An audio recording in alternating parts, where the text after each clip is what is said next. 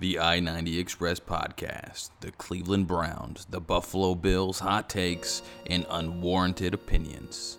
And where down we go, go, go, go, go. Oh, where down we go, go, go, go. All right, guys, welcome back to episode 3 of the I-90 Express podcast. In this episode, we're going to talk about Baker Mayfield versus Josh Allen.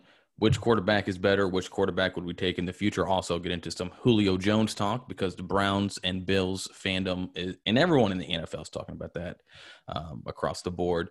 So, Freddie, let's jump into it. Baker Mayfield, Josh Allen, give me your thoughts on the quarterbacks. So these guys are always going to be compared to each other. I think that they, up that class with originally 5 quarterbacks. Really, I think at pre-draft it was really 4 quarterbacks plus Lamar, and now it's really Lamar, Allen, and Mayfield that are left. I don't know, maybe Darnold can resurrect his career. But anyways, I think these guys will always be compared to each other because they came out in the same draft class, particularly because all 3 are on big-time contenders now in the AFC, and because they all play such different games that I think right now Allen is the best quarterback of the 3. I know Lamar already has an MVP. I know he's a really electric player, but going forward, I think Allen is the best quarterback right now. However, I think that Mayfield has the arm talent and potentially the ability, now that the Browns have their front office and head coaching situation stabilized, to reach a higher ceiling than either of those guys for a more sustained, for a longer period of time, because of the fact that Mayfield can win with his arm, but also he is not dependent on athletic ability that will inevitably decline after the age of 30. And not to put him in this group, but he has the physical ability. It's more if he wants to, from the mental side, he can become a Drew Brees, Peyton Manning, Tom Brady type guy who can pick you apart. I think Allen could do that too, potentially, but right now Allen, and the way, especially down the stretch when you looked at the AFC Championship game last year against the Chiefs, even though I have a lot of respect for Brian Daboll and how they've built the offense around him, they've really built it around Allen's skill set. It's a lot of, hey, here's what's in front of you, and then use your God-given abilities and athleticism to go make a play. And that's the same concern that I would have as a Ravens fan going forward, is when is Lamar's ability to make plays on his own outside of the structure of the offense going to decline. Now, Allen is in a totally different ballpark from an athleticism standpoint and a ability to throw the ball outside the numbers accurately than Lamar, because Lamar just can't do it. So if you ask Lamar to throw opposite hash outside the opposite numbers on time, NFL accuracy, hitting the guy in stride, I just show me that he can do it and I'll believe it. And I know they got Bateman, who I know we both really liked out of the draft, and I think he's a good player, but even with his catch radius, I don't know that he can help Lamar enough. But I mean, we'll see. So for me right now, I think it's Josh Allen. I think the most interesting thing also about Josh Allen is how he has had this linear progression of rookie year, not great, right? Second year, average, maybe pretty good. And then year 3, now we're in the MVP conversation. And that is a really interesting thing, because that is kind of what we would expect, right? That's the thing that's how quarterbacks should go. But if we look at the history of the quarterback position, recent history, last 20 years, and like really the last generation, which I include Brady still in that last generation of, and Roethlisberger, Brady, Roethlisberger, Manning, those guys didn't have linear progressions. They came out really early and struggled, whether they had team success or not. They weren't carrying their team. They were maybe game managers, or they were doing just enough to win, but they weren't, as they became later in their careers after years 4, 5, and 6, when they made these big jumps into the elite level on a nonlinear progression, they were very much the reason that their team was winning later in their careers, early in their career, it was in spite of them really, or because they just really had a great team around them. Allen, I think, they really did a great job in Buffalo of, number one, hey, we've got McDermott, we've got Dable. This is the structure. And I think there was, I can't remember what website it's on, but they do all NFL coverage. It's like a non-standard fan site for the Bills. Also, they were talking about, they had some quotes from Allen this offseason talking about how comfortable he is in the system. He knows everybody. The language is always the same. He has this continuity. He can convey everything that Dable and McDermott want to the rest of the skill position players, to the offensive linemen, and they have his continuity. And the other great thing that I think personally, they added Stephon Diggs at the right moment, right? So you add this superstar receiver, this talent, when he is comfortable in year 3. I think Odell Beckham showed up a year early for Baker, and that put too much pressure. The other thing is the Browns. I don't think we can put enough emphasis on the fact that Mayfield went through Hugh Jackson, who was a lame duck head coach. Then he had for 8 games. Then he had, after the bye in his rookie year, he had Greg Williams. Oh my goodness. Then they made a bad hire and they got Freddie Kitchens, who everyone thought was good because he was the offensive coordinator, play caller. And I was on board with Freddie Kitchens too in his rookie year when he started lighting the world on fire. But Freddie couldn't handle the head coaching job. And he just started doing crazy stuff like calling plays they hadn't practiced, all kinds of stuff. They also had huge problems on their offensive line because they had nothing at the tackle positions. And you just need strong tackle play, my personal opinion, particularly if you have a quarterback who's, just under six foot with, maybe average athletic ability. He's got to have confidence in what his offensive line can do. And I just think this is my whole gripe. I mean, not gripe, I'm happy about it, but the Bengals, what they're doing with Joe Burrow, because you can have all skill position talent that you want in the world, but if your offensive line is a sieve, you're not setting up that quarterback for success. So then you go from Freddie, and now in year 3, you go to Stefanski, who ends up winning NFL Coach of the Year. Not that accolades are everything, but in a COVID-mired season, leads the Browns to their first playoffs in 17 years, first playoff win in 25 years, wins in Pittsburgh on the road in that playoff game that he wasn't even there for because he had COVID. And so, and really, they gave the Chiefs all they could handle in that divisional round. And I know Mahomes got hurt, but they still went toe-to-toe with the Chiefs despite everything that they had going against them because their secondary was riddled with injuries. So I think now Mayfield is at a point where he can have a trajectory similar to what Allen has. And now the question is what these guys can do once continuity starts falling apart, right? Because I think both of us are surprised. I don't know. I don't want to speak for you, but I think, were you surprised that Dable didn't get a head coaching job this offseason? Oh, yeah. Big time. Big time. I'm glad he didn't. I mean, I'm kind of torn because I think Ken Dorsey, who's been the QB coach of the last couple of years for the Bills, was kind of primed to take that, offensive coordinating gig once Daboll left. But I'm happy he's back. But, yeah, I think the GM, general manager for the Chargers, went to high school with Daboll. So, it was a perfect fit. You had a young quarterback, Justin Herbert, kind of like Josh Allen. You bring in the guy who mentored Josh Allen this whole time. So, it seemed like a good fit to me, the whole Chargers situation. And then when that didn't work out, Daboll was wouldn't talk to the Texans, wouldn't talk to the Eagles. So, it was kind of cool on that regard. He's just kind of picking and choosing his spots right now. But, yeah, I'm surprised he's not a head coach. But going back, yeah, I think you laid it out perfectly in terms of the Baker Mayfield, Josh Allen comparison. You look at it 3 ways. Okay, who was better in year 1? Obviously, that was Baker Mayfield. That's not even an argument to this point. Year 2 is kind of a little bit different. I think they both were okay. Josh Allen, I think the difference is, right, that linear graph projection. Mayfield took a step back while Josh Allen took a massive step forward in terms of accuracy. I mean, his rookie year, Josh Allen just showed his sheer athleticism, which was awesome. It made fans love him. In year 2, 20 touchdowns and 9 interceptions. His first year in 12 games, he had, 10 and 12 ratio. Going to 20 and 9 was huge. Only 3,000 passing yards.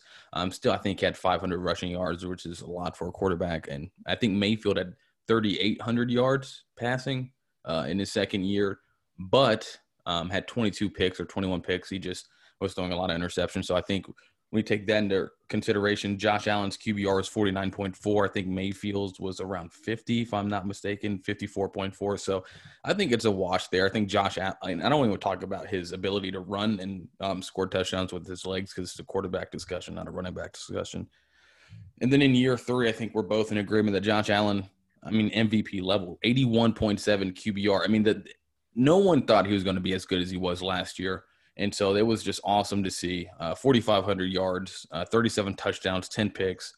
It was just played at a ridiculous level, high level all season. And I think that's when you talk about adding the Stephon Diggs factor. You said it perfectly. In year 3, they brought him in. But I think it's not just that. Year 1, he had Zay Jones and Kelvin Benjamin catching balls as QB, as wide receiver 1, wide receiver 2. So it's just and then the washed up LaShawn McCoy at running back. So it just, it wasn't he didn't come into a great situation or even a good situation. His line was kind of shaky at that point.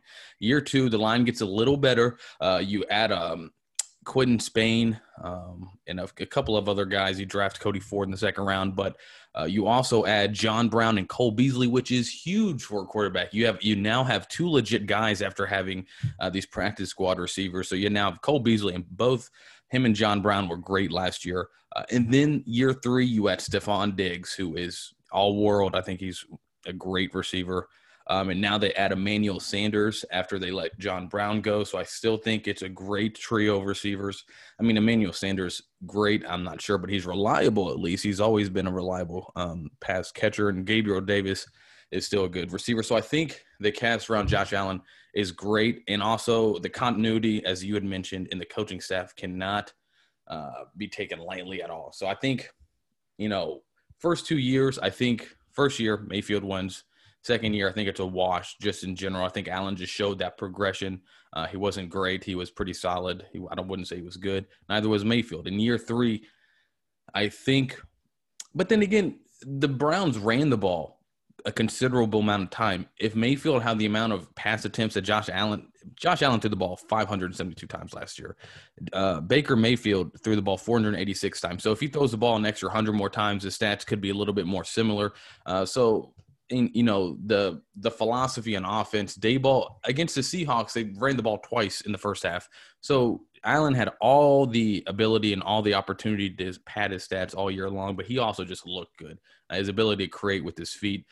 I think next year, Baker Mayfield could take a massive step next year and he could surpass Josh Allen. I'm not sure about that, but I think both quarterbacks are primed to have a huge year number 4. And I'm just, it's just a good time for Browns and Bills fans to have quarterbacks that they naturally like. But I'm taking Josh Allen 10 times out of 10 in this argument.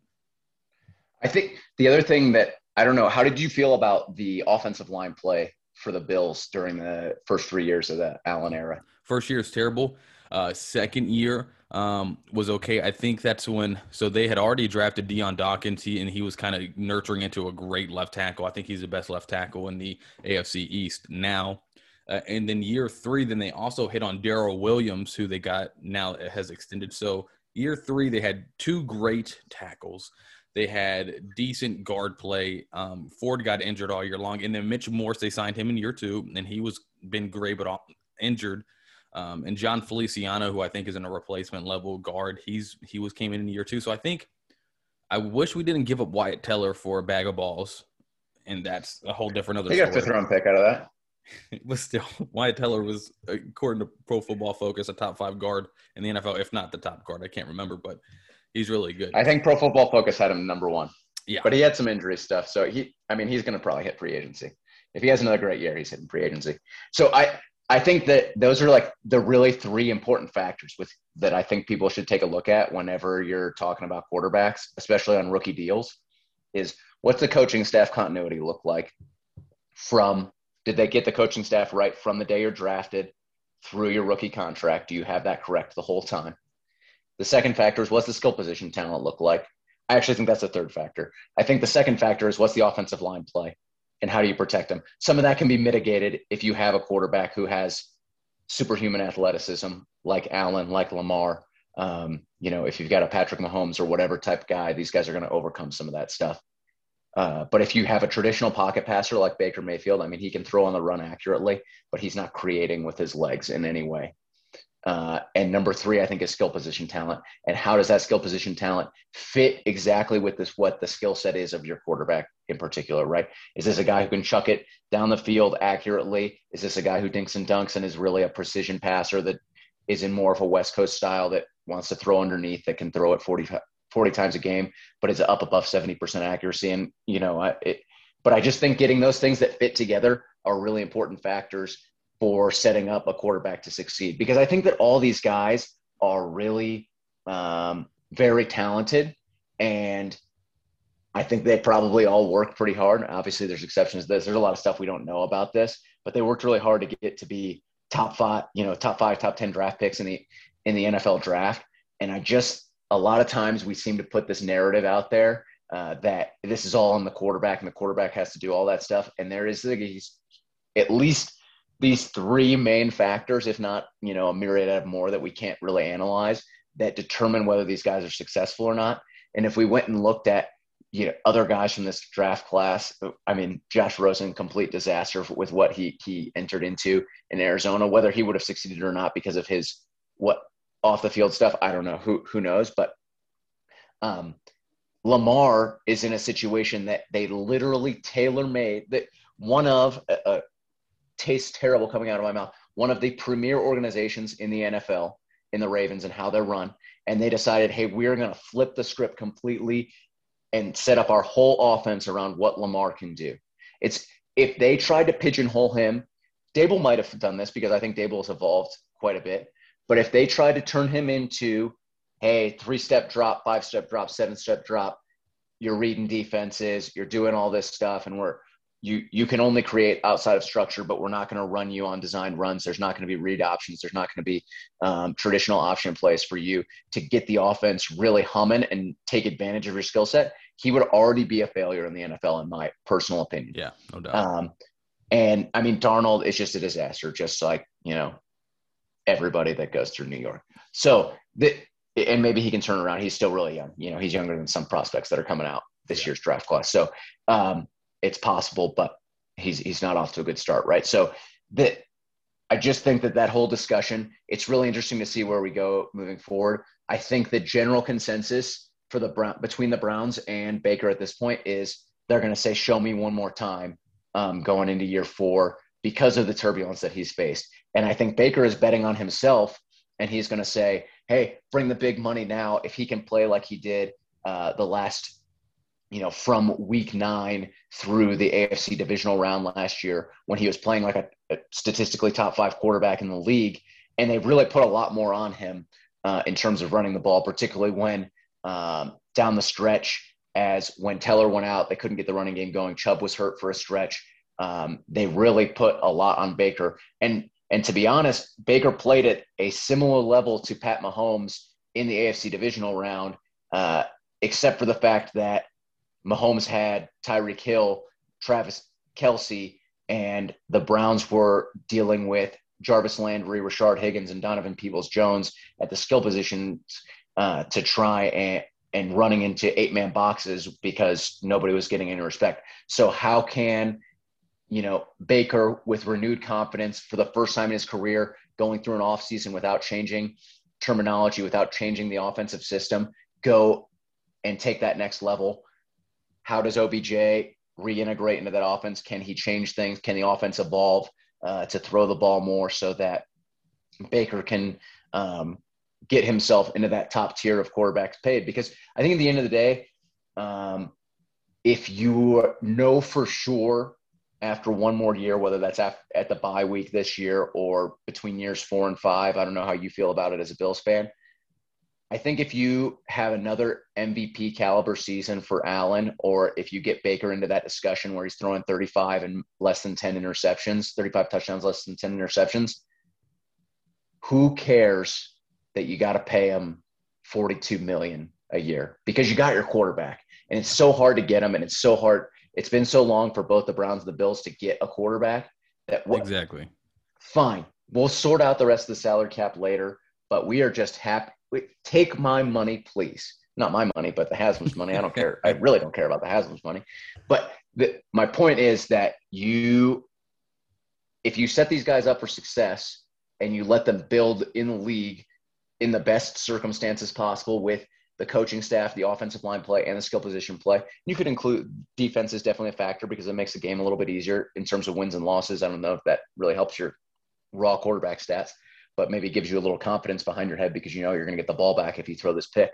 But you set these guys up for success on their rookie contract, and then once you pay them these big money deals where they have to where they're going to earn based on market value, a huge chunk of your salary cap, and you have to strip away some of the necessities. They've already built the confidence. They have the skills because they've had this continuity. They already know what they're doing in the system. They're able to overcome challenges like reduced skill position talent, weaknesses at a position or two on the offensive line, changes in coaching staffs that inevitably happen for good reasons or bad because people are getting fired or because, offensive coordinators are taking play callers are taking head coaching jobs, whatever. So I'm just a big believer, and it's much more complicated than what it is. And I think that a lot of the takes that we get now are based on how people had them assessed pre-draft. This is my guy, and you're going to stand there. Well, why don't you just evolve your argument based on the evidence you have in the NFL, watching them play in the NFL? And have you actually watched the games? Are you considering all the circumstances that go into this? Because I'm not Mr. Ride or die with Baker. If Baker's not good this year, then draft a quarterback. I just want to win. I'm a Browns fan. I'm not a Baker fan. I'm not a Jarvis fan. I'm not an Odell fan, whatever. Let's just win. But I hope that he's successful because it's the key to being successful in the future is having these guys, having a quarterback, having a franchise quarterback that this is my guy. We're building everything else so we can around him. So I don't know how you feel about the Allen extension and where that talk is in this offseason. Yeah, I think Mayfield and Allen are both in very similar. They had their fifth-year exercise. I believe Baker definitely had his fifth-year exercise. Yes, he did. They haven't signed that massive extension, and I don't – as you said, it's going to be a ridiculous amount of money, and it's going to suck against the cap. But as we've seen with Mahomes, there's ways with an albatross of a contract to manipulate it in some way so that you can win now, and then you can just kind of keep delegating. I don't know where the money's going, how they're doing the math into signing bonuses and whatnot, but the Chiefs are still signing people at a pretty high. They freaking signed a guard for $90 million right this year. So it's just yeah. So, I mean, it's going to be really interesting to see how that works out because they got rid of both their tackles and they brought in the kid from Baltimore who's still on a relatively cheap deal, but they're going to extend him, and they brought in this expensive guard. So we'll see because obviously the offensive line play was a huge problem for the Chiefs in the Super Bowl, and that's what they were looking to do. It didn't help that Mahomes was playing on one foot, but it's an interesting strategy for them. Obviously, their skill position talent is elite. On top of having Mahomes, when you have I don't know if Tyreek Hill is the best wide receiver in the NFL, but he is a singular wide receiver in what he can do, stretching the field horizontally and vertically, and then you put a top 2, top 3 tight end in Travis Kelce, who is a singular problem as a matchup. And when you're running against 5 and 6 man boxes, it's not that hard for your running backs to look good. So I don't know. And it's not to take anything away from Mahomes, but you have an excellent offensive mind in Andy Reid, whether he can win big games or not. What his the hires of his sons is on his coaching staff, questionable, but whether he can draw up plays, X's and O's is, I think, beyond argument. So, no, it's going to be really interesting to see how it goes. I think that the Mahomes contract is going to look really, really friendly here in 2 years when the cap goes up again under the new TV deal. But no, I think it's an interesting discussion. This is a critical year. It's going to be interesting also to see who blinks first between the Ravens, the Bills, and the Browns, because these other contracts impact each other in terms of extension. I personally would be terrified if I was in the Ravens front office of giving an extension to Lamar based on what he's done, particularly based on the fact of what he has earned, unfortunately, as an MVP. I mean, I guess I could lean on the fact that he has not been successful. It's always funny thinking about what these guys talk about in negotiations when they start negging their own players. on, well, you just got your first playoff win the same day as Baker Mayfield in year 3, and you've been to the playoffs before the prior 2 seasons. So what's that about, Lamar? But it's a really interesting discussion moving forward to see how much money those guys get. Can Lamar evolve as a quarterback, as a thrower of the ball, beyond what his I think unmatched skill set as a runner from the quarterback position?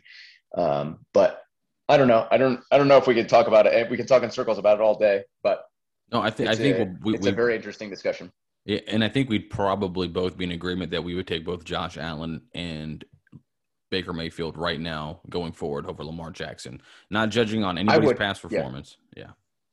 Yeah, from a sustainability perspective, I just think they're both sustainable. I think Baker's skill set is potentially more sustainable than Josh Allen's, but I think Josh Allen can evolve more. He has shown the ability to do the things you need to sustain quarterback play in this league more so than Lamar has. And I think that he doesn't depend on his athletic ability to the extent that Lamar does. And I think that Josh Allen's arm isn't going anywhere. And I think that he has shown that he's continued to work on his accuracy as he's developed these last 3 years, enough that he can keep working on it to the point where I think he can already make 99% of the throws, whether they're actually, perfect every single time. Yeah. I don't know, or whether he's still trying to throw the ball through a brick wall every time. So, I mean, having good receivers helps. I think I agree with what you're saying. Josh Allen is not going to be able to run QB power for the rest of his career in the red zone. Yeah, I think if he can model, there's a really, not that there's a hot chance that any quarterback can be Aaron Rodgers at age 30, whatever. But I think if he can model his game in his later parts of his career after Aaron Rodgers, use whatever athletic ability you have with some type of intelligence. I'm pretty sure Josh Allen scored really high in the Wonderlic. That if you're able to manipulate the pocket and manipulate just running around and not actually rushing the football, then I think he can. His skill set will be sustainable. And I hope they sign him to like a 25-year. I hope he's a Bill for the next 15 years. I'm going to be honest with you. Yeah. After watching, I mean, you've seen quarterbacks for the last 20 years for the Browns. I mean, I guarantee Tyrod was good. I like Tyrod. I was a Tyrod fan.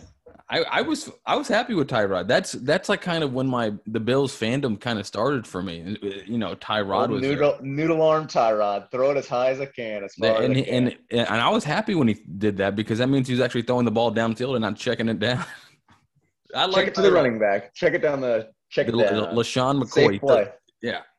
And you like Tyrod and Khalil. I mean, Tyrod has been like the magic charm for 5 teams at this point. Yeah. Hey, at least the Bills and the Browns didn't puncture Tyrod's lung, giving him a painkiller for a cracked rib like the Chargers. I hope his camp sued that guy for a lot of money. I mean, I'm sure that these teams are covered in their contracts. They can't be sued, unfortunately. That is unfortunately for Tyrod. Let's talk Julio.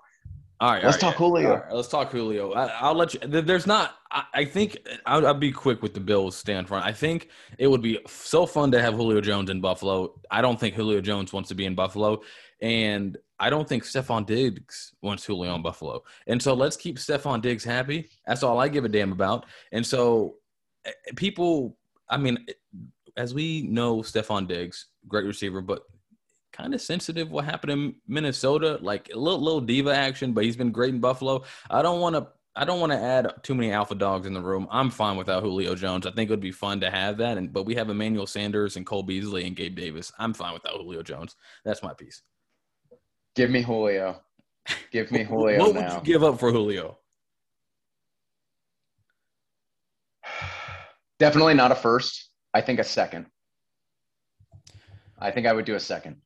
Because I would be more inclined to do a third and something down the line. I would give up Njoku and like a fifth. They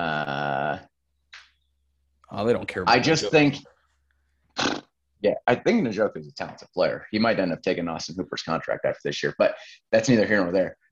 This is my thing on Njoku. So the Browns have the cap space to sign him right now. Don't have to cut anybody. No moves required. They've got $22 million after cutting Sheldon Richardson. They want to roll it over, so I get that. but they can basically for the same price, a couple mil more for Julio. They can cut Jarvis Landry.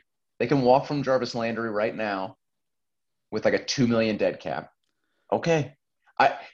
And there are all kinds of Browns fans out there that are saying, oh, I'd rather have Jarvis. He's a big locker room guy. He's a big start of the turnaround. It's because I don't know if you remember the Hard Knocks when the Browns were on it. Yeah. Baker's rookie year. And Jarvis was in there and saying, we're practicing. That weak shit doesn't live here anymore. And it's great. It's awesome. It fires you up.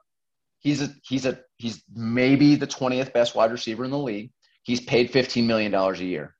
He is essentially a glorified tight end based on the routes that he can run at his career. I love Jarvis. Love him. You're telling me that my choices are not to trade Jarvis for Julio, but trade for Julio. Let's say it's a second and a fourth. Okay, I could live with that. Second and a fourth, and we get rid of Jarvis, and I get a top 3 or top 5 wide receiver in the league, unique in his size, speed, ability to catch the ball down the field, 2-time All-Pro, and I can line him up across from Odell Beckham at the same time. And that's a question that's a debate that we're having. Why? Because he had an injury-plagued season last year.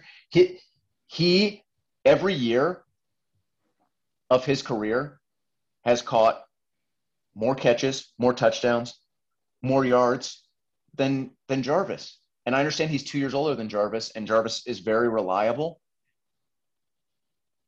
It's not an argument. This is a guy who's going to the Hall of Fame. Julio Jones is going to the Hall of Fame, right? We're all in agreement. It's a question of whether he's going to be a first ballot Hall of Famer or not at this point. And I just don't get the resistance. Well,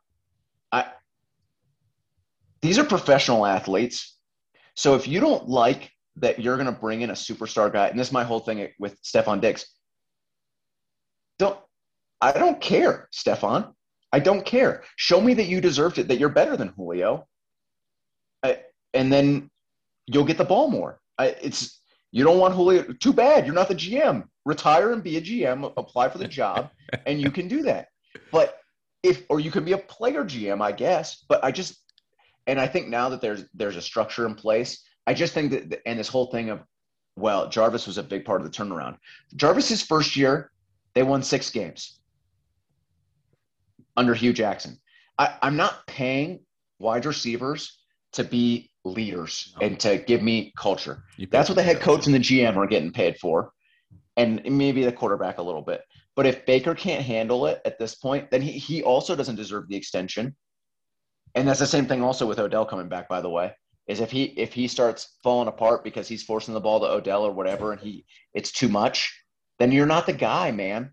You don't deserve $40 million a year, because that's a part of the deal, is dealing with the personalities and being able to just read the field, go to the open man. That's it. Run the play that's called and throw the ball to the open guy. That's what you have to do. That's who gets the ball, not 13 because he's 13 and he's got a bajillion Instagram followers. Don't care. And I just think that anyone who is saying, oh man, I don't know about Julio. No way. Like, every team in the league should want him. And there's this discussion about the Ravens. There's discussion about the Titans. They don't have the cap space to do it. So yes, you can manipulate the cap. You can turn signing bonus money. You can turn salary into signing bonus money and add void years and do all this stuff. Okay, great. But right now, as it is today, the teams that really make sense in the AFC, the Colts, I don't know what. I guess this isn't the NBA, so he doesn't have a no trade clause. Doesn't matter. Who wants to play with Carson Wentz? Who wants to play with Carson Wentz at this point in their career? I don't know.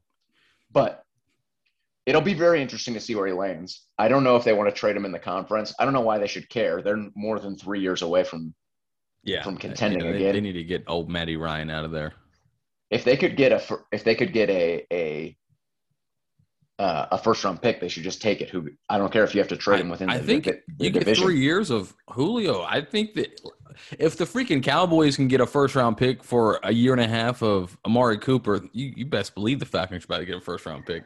I don't know, though. I don't know. At this age, I think if they had already gotten offered a first round pick, they would have done the deal. You think so? I mean, see, I don't know. I'm not There's denying a that lot of Julio. conflicting media reports out there. I would not give up a first for him because I think that a wide receiver over 32, the Browns are about to have multiple players on big money extensions. His money is about to come due. I mean, he already signed the extension, but we're about to hit the expensive part of that contract. If you're going to extend Baker, you need players on rookie contracts. Not that you can't stomach Julio's contract, but you need those guys. You need the first round elite talents. You need those shots on first round talent. I'm not going to do this like, who is it? Is it Greinke, Sam Greinke, the GM for the Rams, that they don't have a first round pick till like my kids can drive or something? Yeah, But exactly. They've been trading first round picks like it's candy. yeah, I don't know. It's just This like isn't the that. NBA. His Yeah. 2025 first round pick is burning a hole in his pocket right now because he Don't can't worry. trade it yet. But I it's agree. like the So Seahawks strategy.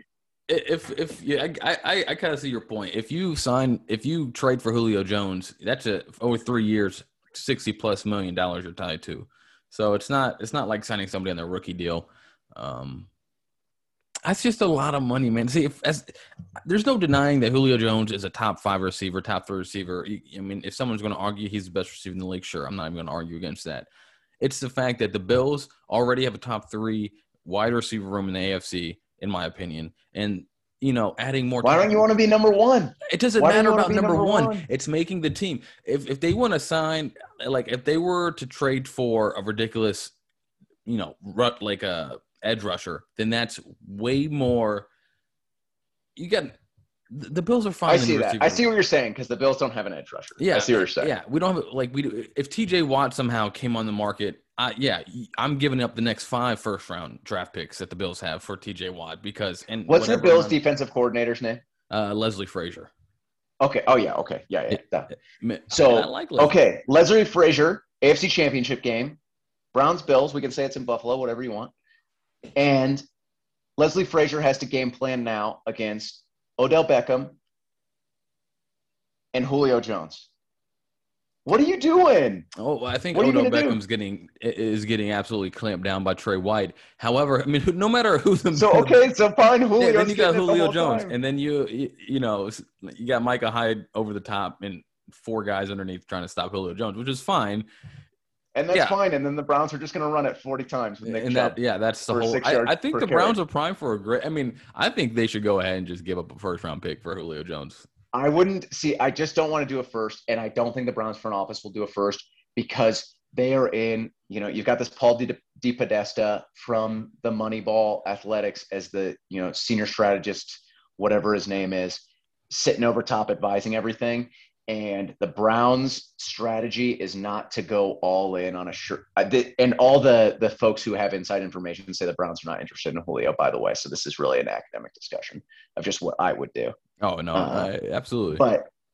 But they are interested in the longest window possible. So what does that mean? It's not taking these sugar hits.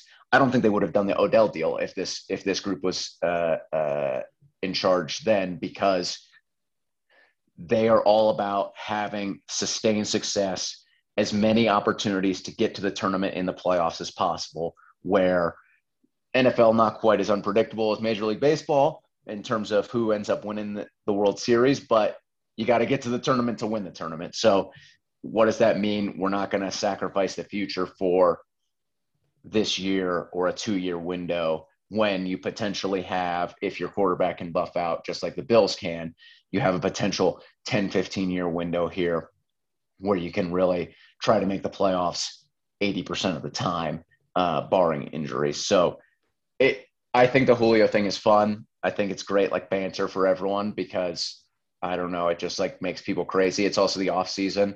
I don't know. Is Allen at OTAs? Oh yeah. Allen's a good old country. Yeah. He's gonna be there every time. So none of the Browns offensive players went. The Browns have this problem with J.C. Treader being the president of the NFLPA. So all the defensive players are there, and none of the offensive players are at OTAs yet. Supposedly, maybe next week. I don't know. But the hand wringing over the optional workouts, and you should be there, and it's summer camp. Like, these guys aren't professionals, and as if people are generally inclined to do things that are optional for their jobs. if they don't have to. And it's just a stupid thing in general. I hope in the next CBA they just get rid of this optional thing entirely because it's just like inane discussion. I don't know. The NFL probably likes it though because people are just like discussing who's not there, what are they doing. They're playing golf in Hawaii. Yeah, Stephon Diggs is out there. Yeah, doing his thing. So, yeah, I don't. And then if the Browns lose to the Chiefs, I mean, if they would have just done these OTA practices in shorts and helmets, I think that would have been the difference. I just think that would have been the difference if you're going to make the playoffs or not. Probably if you do these shorts and T-shirts practices in June, the first week of June, gotta make sure these guys have been playing football for 15, 20 years. I will say this. I think rookie OTAs are somewhat of an importance. I don't think the OTAs in general. I think the OTAs are redundant as you right. I think you're gonna have a rookie minicamp. I'm sure that the players will be happy to sell out future players, as we've seen with the rookie pay scale and everything they've done in the past. They're happy to sell out the future players that don't have a vote, just like we do with our kids now, to get a little bit of the present. But no, I mean I don't know. We're in the doldrums now, so it'll be interesting to see if Baker Mayfield shows up. But no, I don't know, man. I think I'm anxious. We're gonna get into the dog days here of summer, and it's gonna be very lacking in content, but it'll be good. Wherever Julio lands will be awesome. Hopefully Deshaun Watson or Aaron Rodgers gets traded.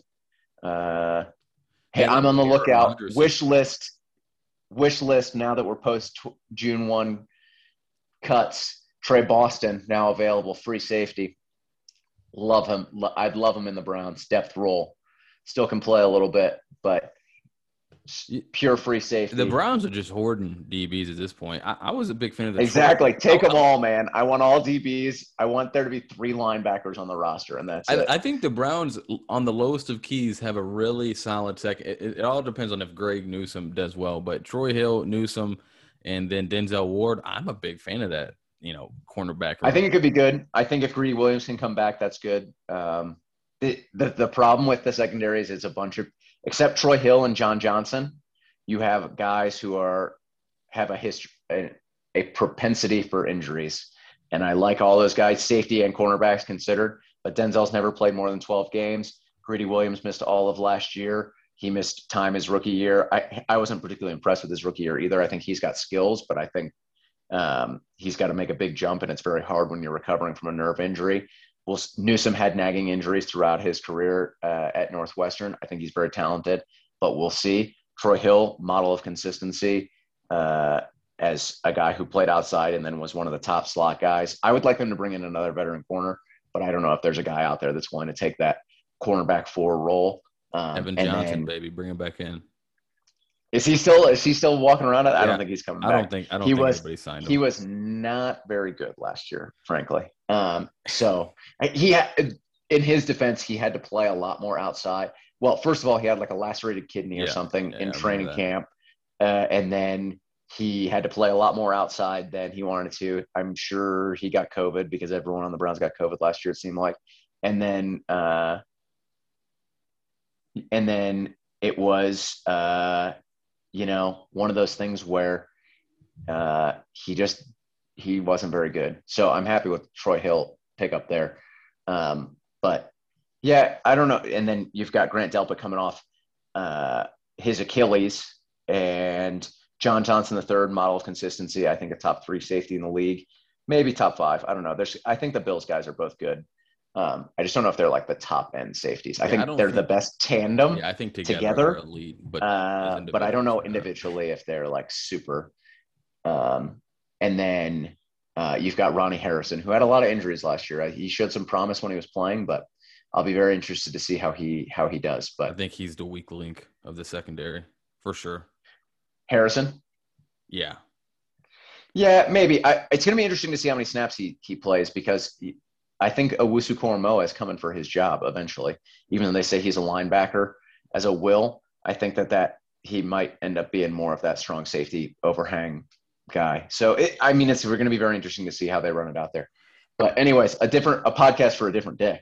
And changing gears, I just want to talk. I know I referenced PFF earlier. They came out with some absolute garbage saying Dak Prescott is better than Josh Allen. And I was reading that, and I gave him the click and everything. And I was reading it. And I was really baffled and beside myself that an article could make me feel some type of way. But yeah, no, I don't think Dak Prescott anywhere is. I think he's a solid quarterback. I don't think he's anywhere close to Josh Allen, and that's probably me being the biggest homer in the world. But I just wanted to point that out. I like Dak. I think Dak is very good. I think Josh Allen is great, and screw Dak and the freaking Cowboys. They can go ahead and win 4 games this year for all I care. But yeah, I did want to touch on that rant at some point in this podcast. But yeah, podcast for another time. But no, I think we can go through and podcast the other time positions group. I do enjoy the Browns secondary outside of Harrison, but I think they've done a great job. And Owusu Koramoah, however you enunciate that last name, I think that's a really just underrated draft pick. I know we talked about it last time, but if he can just produce in the first 3 years in the mid-50s or wherever you guys picked him, I think that's just gravy. Yeah, we'll see. I think it's a big swing. So, but at 50, I like him a lot better. Yeah, I don't know if it's a big swing at 50. At 26. Yeah, he's a big swing at 26. Exactly. Yeah, at 26. At 26, I would not have been happy with that pick. Yeah, the Bills swing big with Rousseau at 30. I mean, I think that's a big swing. What the Bills did, right. I think what the Browns did was very Lindor in 2019, like not in 2021. He's been not that good. Hey, he's hitting above the Mendoza line. Thanks, Mets. Hey, also Ahmed Rosario's playing pretty good for the Indians. He's definitely batting above Lindor. So. Yeah, I think I remember telling you that Rosario was the hottest of garbage, and he's playing better than Lindor right now. Yeah, so whatever. I mean, 2 months into a 6-month season, but I'm enjoying it right now. All of my friends that are Mets fans, super mad. I mean, they're not that mad. The Mets are in first place with Lindor playing like ass, and then like when Lindor starts playing like Lindor, it's just going to be terrible. Yeah, I'm not. Don't worry, the Braves are going to put it together. I'm not remotely worried about the Mets. We haven't even come out with a podcast on the Braves since the whole Marcell Ozuna thing. I don't know if you've seen that at all, but Ozuna is maybe going to be convicted of a felony here in the next few days. So that's fun times. That'll happen when you tell your wife you're going to kill her. So yeah, no, I agree. He should be put behind bars, and I kind of hope he is. Knock on wood. You're trying though after the World Series. Yeah, no, we want to avoid the contract. Go ahead and void the contract. We don't owe him that money, and so and he was batting worse than Lindor this year, so it wasn't like he was producing anything. But that's a podcast for an entirely different podcast, and yeah, we can we can wrap this one up, guys. Thanks for tuning in. We'll appreciate you. And we're down.